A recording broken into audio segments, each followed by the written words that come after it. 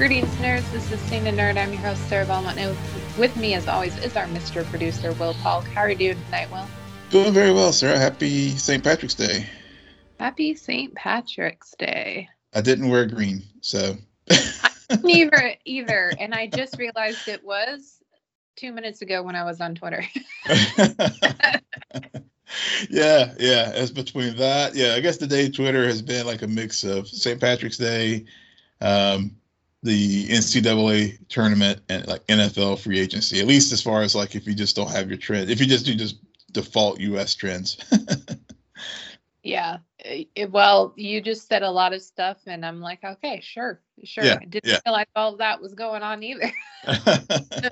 Okay. Busy March it is. Man, I feel like it's not as though a major news dump happened, but I do feel as though this past week, since we last recorded, we've been getting a parcel here and there of things. The one that threw me the most, just because this actor, I will always associate with Vampire Diaries and a specific brooding vampire on that show by the name of Stefan Salvatore. So I am curious, like this casting news has me curious, Will, to actually watch another Star Trek show. But it was announced that Star Trek Strange New World will have Paul Wesley from the Vampire Diaries to play Captain Kirk in the show's second season. Yeah. Very, very thrown by that. Yeah, I know you watched the Vampire Diaries. I did not, so I'm not familiar with his work in that show at all. But yeah, Star Trek: Strange New Worlds, which the first season will premiere in May, already has been given a second season, and this past week, either I don't know if it was a situation where Paramount planned on announcing this casting, or if their hand was forced, because apparently they don't, they have the same set security that a lot of these studios have, which is like the bare minimum, especially in the social media environment. And some people took some photos of Paul in uniform with some of the cast, and so of course there was some speculation about who is this, and so they thought one Trek podcast to listen to thought it might have been Captain Commodore Decker, who's a character from the original series, and then other people were like no, look at because look at the rank stripes, and it's indeed Captain Kirk. And then of course they did officially announce that he is cast as Captain Kirk for the show's second season. Now, I don't know if it's a regular, because Anson Mount, who is phenomenal as Christopher Pike in this series. I mean, I know Bruce Greenwood did a great job in the Kelvin movies, timeline with Chris Pine, but Anson Mount has just like made this character his own. And whenever they announced this spinoff from Star Trek Discovery, where he first showed up as Captain Pike, who was the predecessor to Captain Kirk, my geekdom just exploded, because he was just so phenomenal in that show. So Kirk in the original series, and I'm wondering how they're going to like deal with this with continuity, because in the original series with William Shatner, there was a line in one of the one episode where Kirk and Pike are together. He said that he only met Pike one time when they did the transfer of command with the Enterprise. So I'm wondering if this is just a one-off with Kirk showing up, or if this is like a flashback, or is he in command of another ship? I know some of the beta canon and some of the books, Kirk commanded another ship before the Enterprise. So I'm just really interested in seeing how they're going to honor continuity, having him show up in the second season of the show. Yep, definitely. Yeah. People who will not be showing up in shows, surprisingly, it was announced that in Star Wars. No, that's not the piece of news. I thought you were going to talk about how isn't Darth Maul cut from Obi-Wan? Yeah. So Darth Maul, apparently there's a lot of back and forth about this. So there was a story earlier in the week in the Hollywood Reporter that said that the Lucasfilm, when they were initially drafting the script for Obi-Wan Kenobi series, which is dropping also in May, was going to include Darth Maul. But then apparently Favreau and Filoni got consulted, and they were like, no, you don't need to include him because, they thought that, one, it was going to be repetitive of a storyline that was in Rebels, which I'm still working my way through. Great series, by the way. And also some other, bits of animated canon and other things. So they were like, no, we don't need Darth Maul in this series. But then Lucasfilm came back and they're like, no, we never intended on having him in the series. It was always going to be Darth Vader as the big bad. And they basically called bullshit on this story from the Hollywood Reporter. And even, another person, not only the studio did it, but apparently I was listening to Christian Harloff today when he was talking on The Big Thing. Apparently even the another person went to their personal Twitter who's tied to the studio and was like, this is complete and utter bullshit. Then there was never any intention for Darth Maul to be in the series. So long and short of it, he's not in the series, but there's a whole lot of back and forth about whether he was in there to begin with or not. Okay.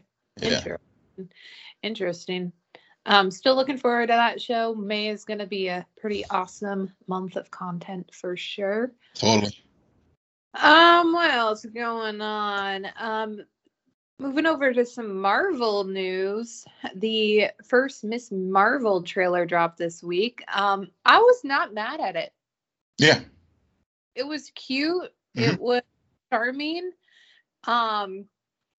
The girl casted as Miss Marvel. A lot of what she was doing, like it wasn't anything. There's something endearing about her. Yeah. Right off the get-go. And that I like. And I don't know. I'm curious about this series. Yeah. Yeah, I was curious. I mean, this was a fun trailer. I mean, I think having the weekend, the soundtrack was just really well cut. Like, because I wasn't sure exactly what we were going to get with this series. I know we saw some of the still photos, from paparazzi. I guess about a year ago or something like that. I guess when they were in production, and you know how those photos are. They're just raw. Somebody took it with their camera phone, maybe. So, but I didn't know what to make of the series. But I mean, I haven't read hardly any of the Miss Marvel comic books. I mean, I'm familiar with Kamala Khan as far as she was the first Muslim superhero, and I knew she was a polymorph, and I know a lot of people are having some issues about some of the her powers, in the show versus what they are in the comics. But I think for multiple reasons they probably adapted it, because maybe it's just the polymorph powers weren't translating well into live action, and there might be some other like in continuity stories that we'll probably get in the series. But I just really liked the trailer. I liked the way they leaned in hard. It was not ashamed about her background. Mm-hmm. I mean, the line that's it's like girl of color from Jersey, brown girl from Jersey, not gonna be a superhero, not taken seriously as a superhero. I'm paraphrasing, but with that, and the scenes of her, in her, she's Pakistani, so American, so all the cultural references there, her bangles, and how they interwove her bangles as far as into manifesting her powers as well. So I really, really like that. I know, and I think that shows to some of the behind the scenes part of the show, really, developing and drafting a lot of things about this character too, because I think that, so I'm glad to see that translate into the screen as well. So I think it's going to be a fun series. I did get I couldn't help but start, already starting to think ahead, like how are we going to compare this to, like, say, Stargirl? Yeah. Yeah. But and Naomi, production is going to be different because you got MCU behind one show and CW behind the other. Yeah. But I will say Stargirl, has not fallen, into the CW trap, which is why we really enjoyed it so much. Right. What else? Euphoria's Sydney Sweeney has been cast to play opposite Dakota Johnson in Sony's Marvel pick Madame Web, although we don't know who she's playing, correct? That's correct. Yeah. It's just, So I have no speculation as far as who it could be. Black Cat. She's going to play Black Cat. Yeah, you're right. That's it. We've all seen the, I saw it weeks ago and I was like, yep. That's who she. This actress is going to find, like, if she gets this role, and if it pops, and maybe one other, then she can start being, going on the up and up. She's very interesting. So we'll see. Cool. We'll see what happens. Yeah. And then Marvel does something really good, besides, all of the content. Yeah. Yep. They have spoken out against the Don't Say Gay legislation in Florida. Yeah. So I'm sure a lot of people probably seen this legislation, which working its way through the Florida legislature, where there is, to have a bill that basically is restricting prohibits the classroom discussions on LGBTQ and gender identity and sexual orientation. It's been dubbed the Don't Say Gay bill, even though the actual text of the bill doesn't say that. The word gay doesn't actually show up in there, interestingly enough, but it's definitely captured. But I think Don't Say Gay is it's been dubbed that because that's sort of the intent of it, and a lot of people have spoken out about it. I know Disney ran into the crosshairs with their CEO Bob Chapek not coming out very forcefully to begin with, and he had to issue an apology. And I know a lot of employees at Disney are staging some walkouts and other stuff. And then, of course, Marvel Studios, which is a part of Disney, issued a very good, strong word, spoke out about the bill on their various platforms. And I'll just read it real fast. It's not that long. We strongly denounce any and all legislation that infringes on the basic human rights of the LGBTQIA plus community. Marvel Studios stands for hope, inclusivity, and strength, and we proudly stand with the community. Today we pledge to continue our strong commitment as allies who promote the values of equality, acceptance, and respect, end quote. So good for Marvel. Yeah, definitely. Yeah. Good for Marvel. I feel like a little trailer, little trailer dropped over the weekend. It was called The Boys Season 3. And it looks like Butcher has powers. Yeah, it looks like Butcher took some Compound V. Okay, yeah. And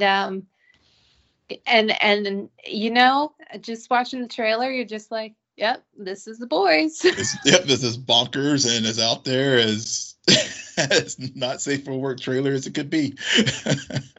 Jensen Ackles looks so good at the end of that. Like, we're ready. And he already looks like he's having fun. Already that impression. And it's what we've talked about with Homelander in the past. We despise this character. He's awful. He's atrocious. There's something about Anthony Starr, though, that the way he plays him, there's like this like little ounce of just Like, oh, come on, Homelander. Yeah. Come Yep. on. I don't know what it is. It's you're right. It is something I don't know if the word is endearing, but it is.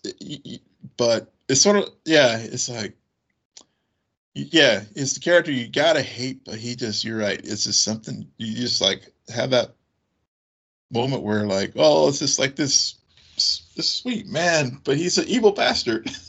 Yeah. You're just like, if only circumstances would be different. Yeah. Yep. Things would be different for him, and that's what you want in your villains. Yeah. You don't want cookie cutter absolute evil, or just somebody who it's like, okay, why haven't we locked them up yet? It's only 3. So definitely looking forward to that. And on that note, I've actually been watching a lot of TV lately. I'm caught up on pretty much most of the shows. I've finished some shows. Cool. And I'm caught up on Picard. I know you want to talk Picard because we can talk. Yeah, we can talk Picard, or we can hit some of the other quick little hit. No, we can talk Picard. Okay. So okay. Well, I can't emphasize this enough. Your brief introduction to Q and who he is and what his dynamic is with Picard.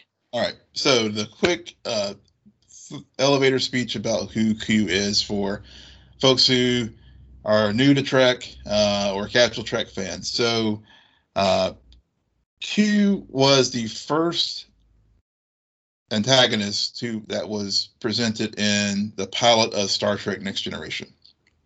And so the episode was Encounter in Farpoint, and he first shows up on the bridge, and he goes through. He basically sees humanity as a savage race, and he takes Picard and the crew of the Enterprise to a 21st century court to put humanity on trial. And throughout, so basically Picard said, well, if you're going to, we'll test us to see if your theory about us is correct. And so that spun 7 years of Q showing up in various episodes of the Next Generation, testing Picard on various things. So the end of the series, Q takes Picard on this one big final test, and then takes him back to that same 21st century post-atomic horror courtroom, and basically Picard, they have their parting words and parting moments, and Q says to Picard in that moment, "The trial never ends." Which, fast forward to season 2, episode 1 of Picard, that same line is spoken at the end of the very first episode. So that's essentially their relationship. They've had, Q has shown up in other shows in the Trek universe as well, but his primary relationship and is always has been with Jean-Luc Picard. And his primary fascination with humans has always been Jean-Luc Picard. But what is he? He is a godlike entity. Godlike entity. Yeah. So he's Star Trek. Got it. Yeah. He exists in a extra dimensional realm called Q Continuum. Sure. Yeah. I mean, where's the time cops when you need them? And it sounds like. Fast forward to episode 3 of season 2, what Raffi says to Picard is also true. That even though Picard is always playing defense, he's still playing the game just as much as Q is setting it up. Oh yes. And that's and throughout their interactions throughout the Next Generation, that was always the case.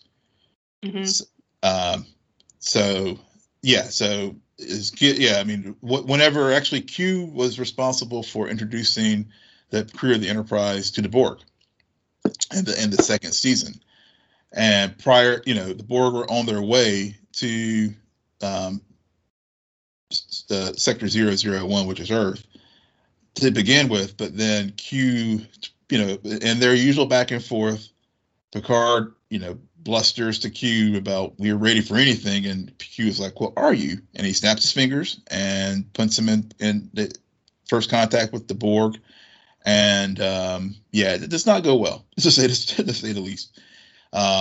And this is not when Picard was assimilated, though.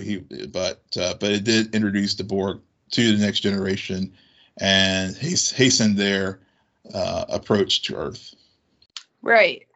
And it's interesting because in this first episode, Q shows up at the end, but before that, we do get introduced to a Borg queen. Yep. And then that's when we're transported into the dystopian future or timeline, so to speak. That it would be an alternative timeline. Yeah. So with that first episode, there were a lot of, obviously great Easter eggs. There was a new Stargazer, which that was Picard's first command, actually, the original Stargazer. And so, it was, the thing about this series that it leans so heavily into Trek lore, and even the first episode was titled Stargazer. And we get that. And the other really interesting thing about the first episode that I think one of the things that really stood out to me in that first episode is Picard's relationship with his mother and father, and why he is so closed off when it comes to committed relationships, or committed romantic relationships, I should say. In that, Picard, throughout the history of the Next Generation, he's had a lot of flings, but when it came to a committed relationship, he was always guarded. And then in this episode, it really touches on the fact that it looks like Picard's mother was a victim of spousal abuse. I mean, when you see all those things that were happening there at the Picard Chateau in France when he was growing up. Mm-hmm. And then of course Guinan really pushes Picard on that point when they were at her bar in 25th century Los Angeles, and he kind of he locks up. And then also whenever he was with Laris, the Romulan worker on his chateau, who was around for the first season. Actually, she was married. I guess her husband died in between the two seasons. But they were, again, he was open to a romantic relationship, but he raised the shills. Yep, definitely. Yeah. Yeah, so at the end of the episode, there's a split in the time continuum. Yep. And then they get transported into this dystopian alternate timeline. Surprisingly, we only stay there for one episode. Yeah. It was, the first two episodes was a lot of setup for this season, but what a setup! I mean, getting back to Q, and we get him at the end of the very first episode.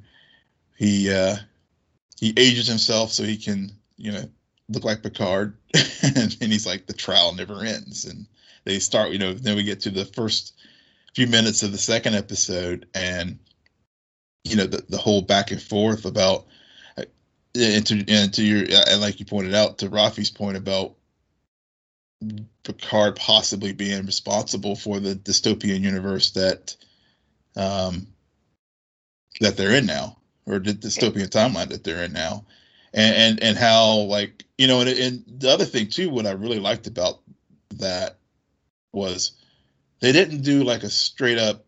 Typically, when they've done the alternate timeline stuff in Star Trek, they go to what's called the mirror universe, where it's just a 1-to-1 swap. Basically all the elements are there. There's the Enterprise. There's, people are the same roles, etc. Here, I mean, he's like General Picard. You're xenophobic, and he's a conqueror. I mean, he's like they had like the trophy room of like, it was like a who's who of like Star Trek lore as far as name drops people that he killed in this dystopian future. Mm-hmm. Right. And I mean, even Seven, she finds herself the president and human. Mm-hmm. Yep. Which so it also is interesting, especially it comes up more in the third episode of how not all of the changes necessarily have been bad. Yeah, exactly. So there was that. Rios is, he is captain of another ship, and Rafi, I guess she's like the head of security, and Elnor is like a terrorist. Yeah. What is the name of that girl from the first season, the main character? As far as Agnes, or nope. There was another one. First season. Soji. Oh yeah, Soji. Yeah, Soji we saw in the first episode. Yeah. I'm curious when we're gonna see her again. Yeah. I'm curious if we'll see her at all in subsequent episodes this season, especially given that they're going back in, spoiler alert, back in time. Right. How that could work, unless it's later in the season, or maybe we'll see her in season 3. I know they just wrapped the third and final season production, I think this week. So maybe she won't show up in this season, but maybe she'll return in the next, depending on how things go with this one. The other character that they pick up along the way is another Queen Borg, who was actually being held captive, about to get her head cut off, totally detached from the collective, in a very vulnerable state. But she is serving as somewhat of a key for them, and actually helps them go out into the past, where they have to fix time to make everything right in the future. And I found that interesting, that I was actually thinking, oh, it's going to be Soji, but no, it was her. And I was like, okay, yeah. It makes sense in a way. And I foresee a very Circle-like story coming about, but we'll see. Third episode, speaking about Agnes, Alison Pill really shined in the third episode for acting. I mean, granted, she was kind of given the platter. Yeah, she was. to be able to go inside the Borg Queen's mind and play all of that out. But I like how much we're very used to seeing Picard in that hero sacrificial way, but seeing someone like Agnes step up and actually even outsmart the Borg Queen at the end of it was really good. And I really so far like what they are doing with her character. I completely agree with you 100% on what they did in the third episode. Even the second episode, when they were on the dystopian Earth, and just the little small beats, because I mean everybody else had sort of, with Seven, she now is president, which was like completely different from like her prior life as far as in the Prime timeline. Picard, pretty much, still leader, but Agnes, her changes seem to be like she's still the nerdy scientist. Right. She's still in the lab. It wasn't, instead of cloning people, now, she had created like the cat. I love the cat that she created, and there's a nice little nod to what they did with the work that she did with artificial life and robotics in the first season. and also with the synths that she created with Bruce Maddox. Mm-hmm. And the other thing too is just how to your point with the Borg Queen, how they use the Borg Queen very well as far as like setting up the whole how they're going to go back in time, and then and it touched on some things from the original series as far as like using the whole slingshot method and in a good tech way as far as explaining why they were able to tell the different timelines apart, and the Borg, Seven, utilizing her, still having her Borg knowledge, knowing how they could tell those temporal bubbles and why they all remained the same, and it could understand why they did it, and then of course having a big nod to Spock as far as like being the expert as far as being able to do it, and then then realizing the Borg Queen will also have that same technology and technical skill to be able to help them do this time travel jump. So what I'm really liking about this show, this second season, is they're really for hardcore fans like me, really digging in deep into a lot of the Easter eggs and a lot of the history and lore of the shows before. But I think for someone like you who's not as as a casual viewer who hasn't followed the series for all of its iterations, it's still accessible to you. Yeah. I mean, it's perfectly fine. The first episode, I was very disoriented just because it's been so long since the first season. Oh yeah. The second episode, again, very surprised we only spent one episode there, especially, and it felt very much like, oh, this episode is just the lengthened trailer. Yeah. But now we're in the future, and I really like the third episode. Mm-hmm.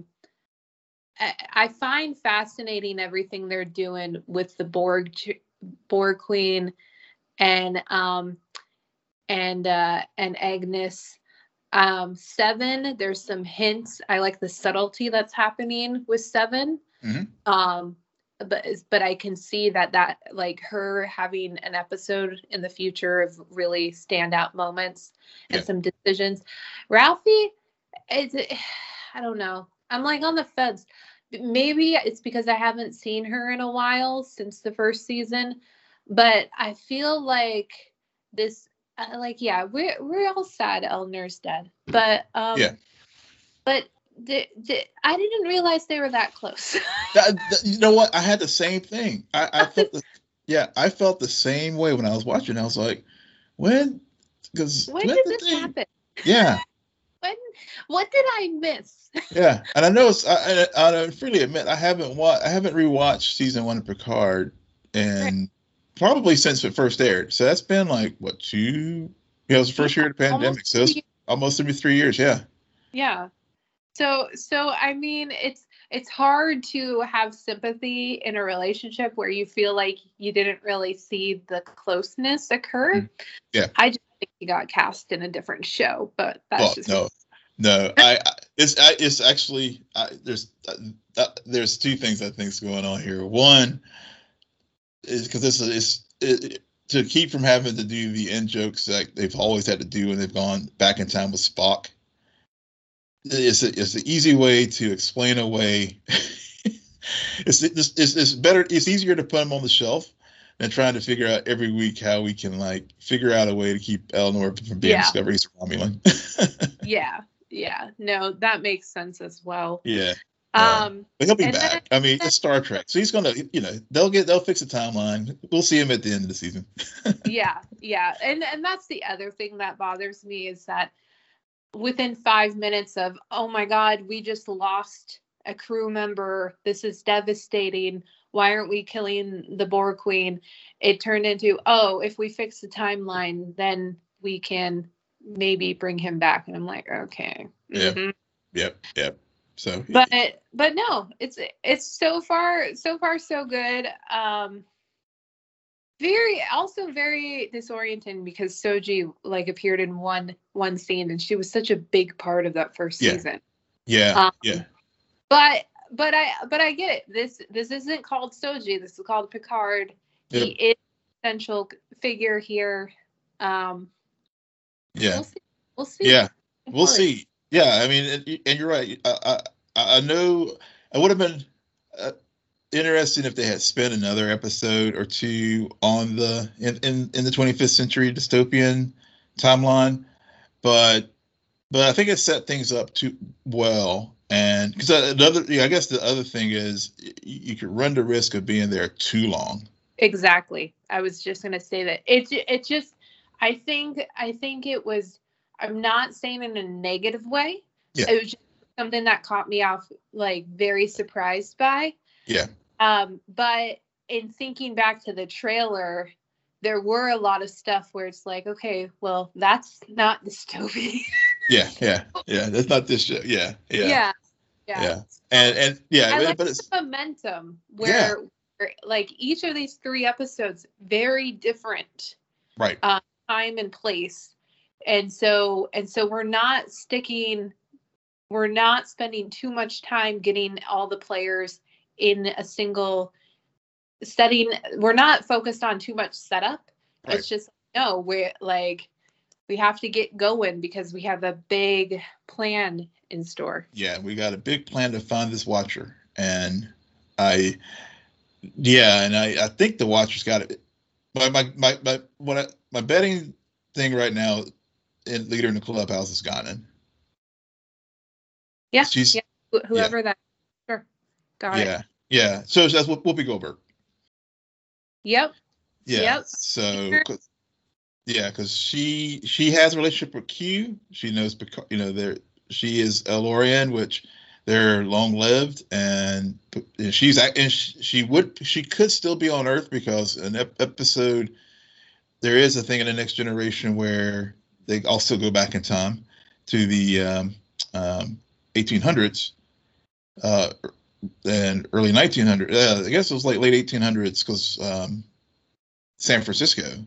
And she was there with Mark Twain, and it explains how she and Picard first met to establish their relationship. So I think it's her, but it could be. I mean, but with Star Trek, I mean, it could be any number of people. It could be the Guardian Forever, again, personified. Who knows? But I like but you're right. It's well paced, and the other thing, and I'll close with this is. Where I know they're dropping this week to week, the way this thing is structured, it would make for a very easy binge. Yeah. So. Yeah. I always say that at the end of the season. Yeah, but I'm seeing it now. I mean, just the way things, especially the way they're like leaving things on like cliffhanger each week.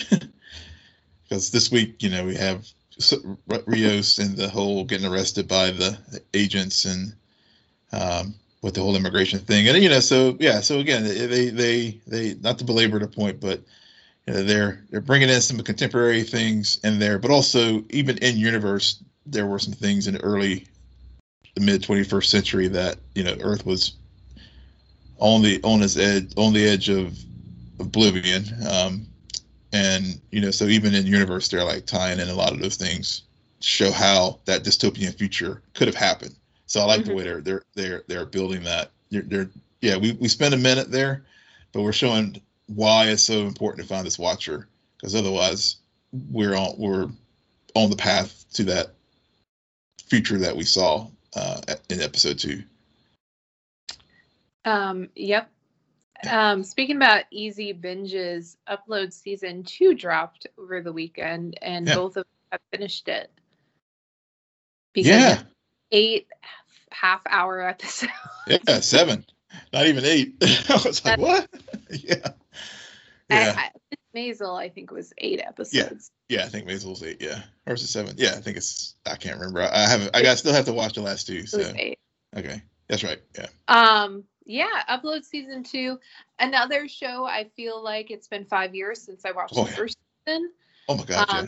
I was very disoriented during the first 3 episodes, and then as it went on, I was more engaged. Will they call the next season Download?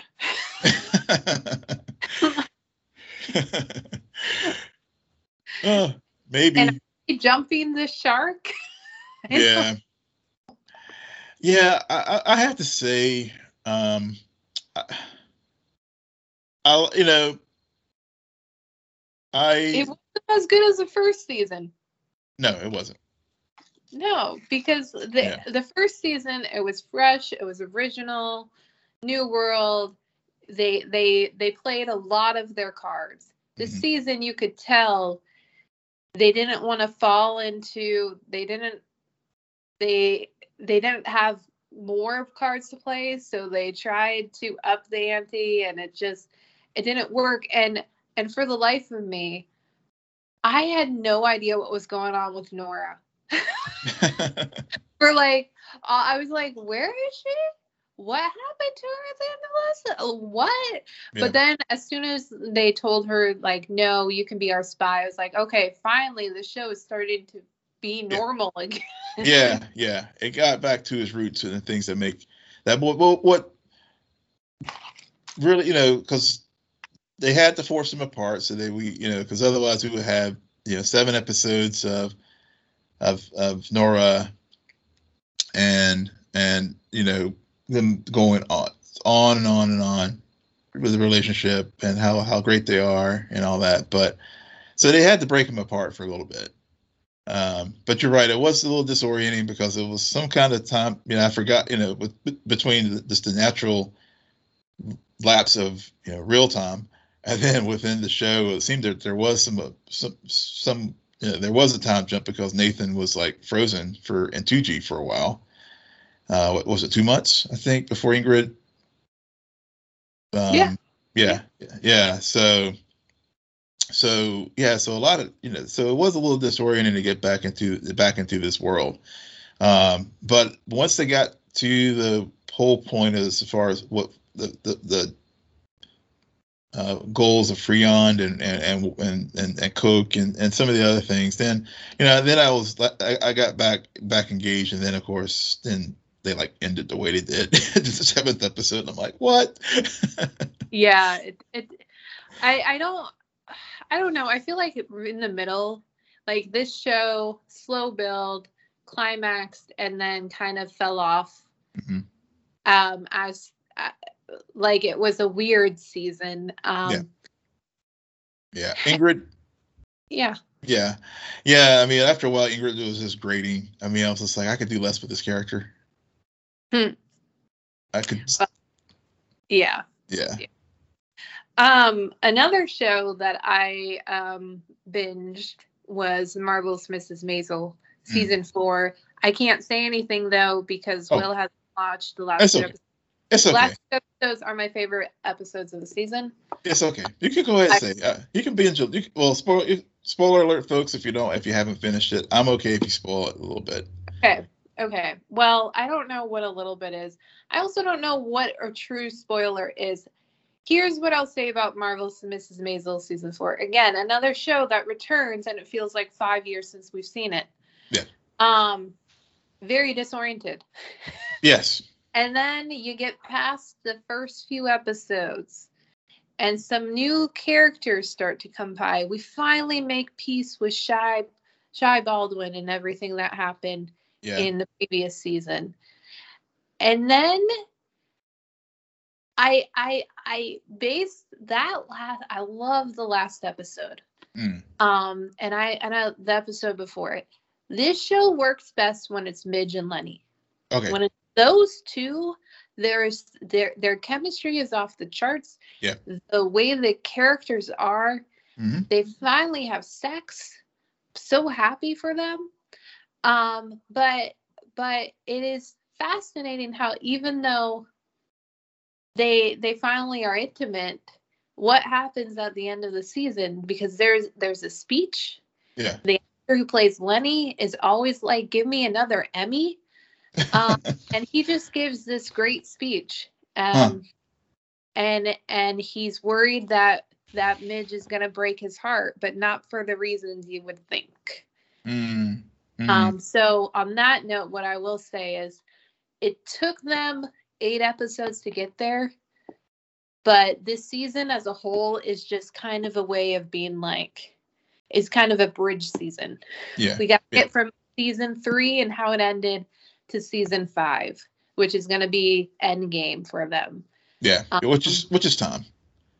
Right. I think, I agree. I think there was only ever so many stories they could tell with this character and this world. Yeah. But I'm really looking forward to the next season. Okay. Yeah. I mean, I felt as we were watching it, I just felt all the other characters seemed to have grown and changed, and Abe, Moish, even everybody. Joel. Even Joel, yeah. But Midge was just in the same place. Yeah. And I'm just like, I've watched this before. I mean, in episode 5 with Shy and her, like, I was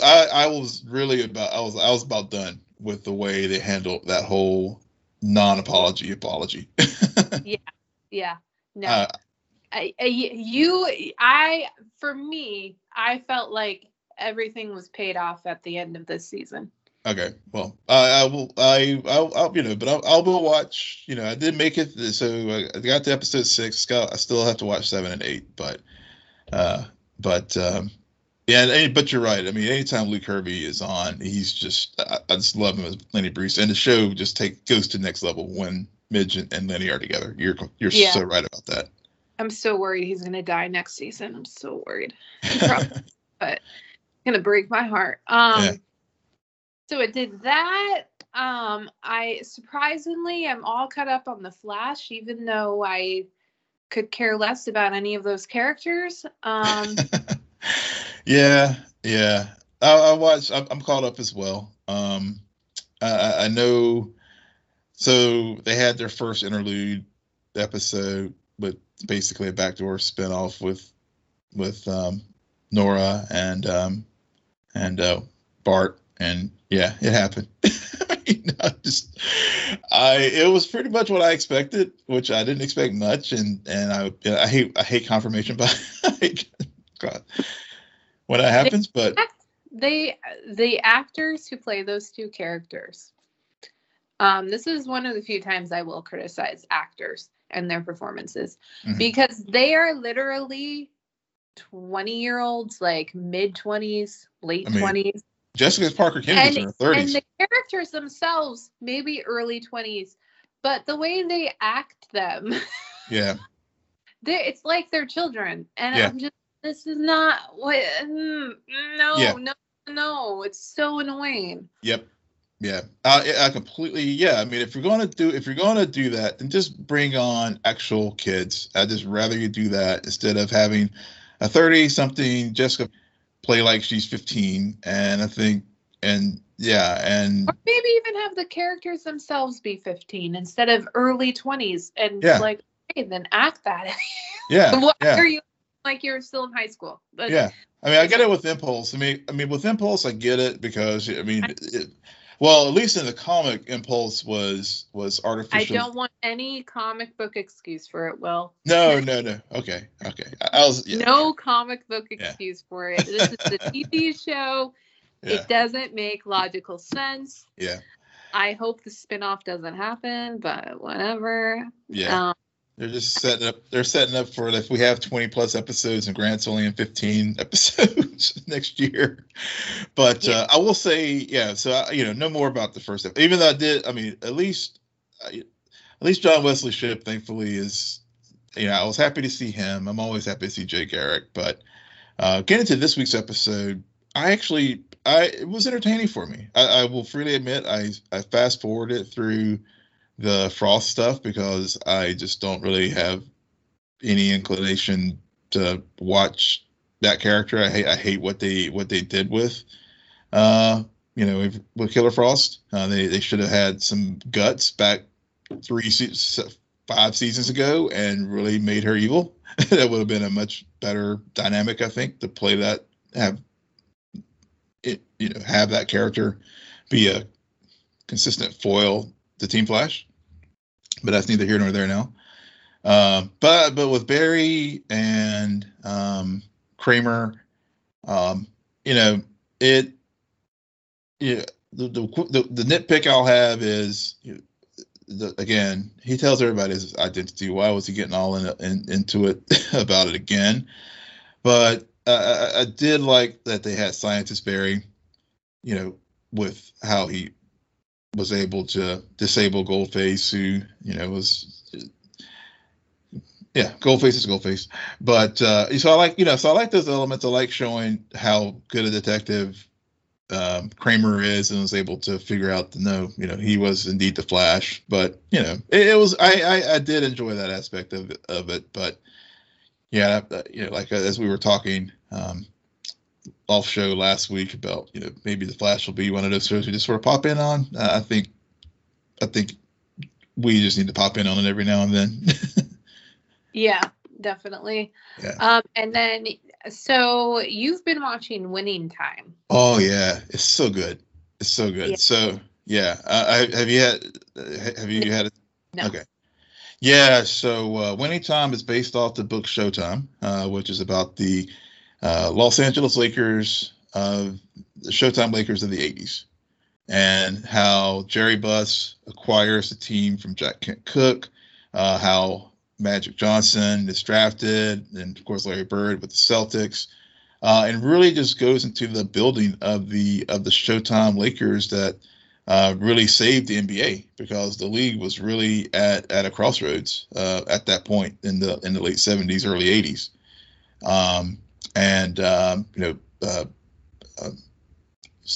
Jerry Buss is played by oh my gosh, blanking on his name now. Joe. It's a great show. Gosh, I'm tired. Okay, I guess I'm tired of it. It just hit me all of a sudden. But yeah, it's a great show. Jerry Buss is played by, oh gosh, I don't know why you're so fixated on it. Yeah, I know. It's just like he's like well-known actor. He's like always plays off of Will Ferrell. But anyway, people. Yes, a lot of people, yeah. But yeah, I guess the reason why I'm blanking is because originally I do remember Michael Shannon was originally supposed to play Jerry Buss, but then in the show, they recast it. And so we have a new actor playing him, and also Jerry West, who was the coach of the Lakers at the time. He's not put in the most favorable light in the first couple episodes, but he and Jerry West is very notable because he's the logo for the NBA. Literally, his silhouette is the logo from when he played basketball. So yeah, so it's. It's a really, really good series on HBO, and should definitely check it out. All right, will do. On that note, Will. John C. Reilly, duh. That's why it's like, why could I remember his name? John C. Reilly, yeah. Plays Jerry Buss. All right, and you guys can all congratulate Will because he remembered that name. Yes. On Twitter, go ahead and tell them where they can find you. Yes, you can find me. Yes, and my brain fart there. See what happens when you try to analyze the Flash. It causes all your brain cells to die. But you can find me at Will M. Polk, WILLMPOLK. And you can find me on Twitter at SJ Belmont, SJBELMONT. Please follow our crew on Twitter at Scene and Nerd. Friend us on Facebook, follow us on Instagram, and visit our website, www.sceneandnerdpodcast.com. But most importantly, rate, follow, and comment on Apple Podcasts, Spotify, YouTube, Google Podcasts, or wherever you get your podcasts. Good night, Geek Out. You're welcome.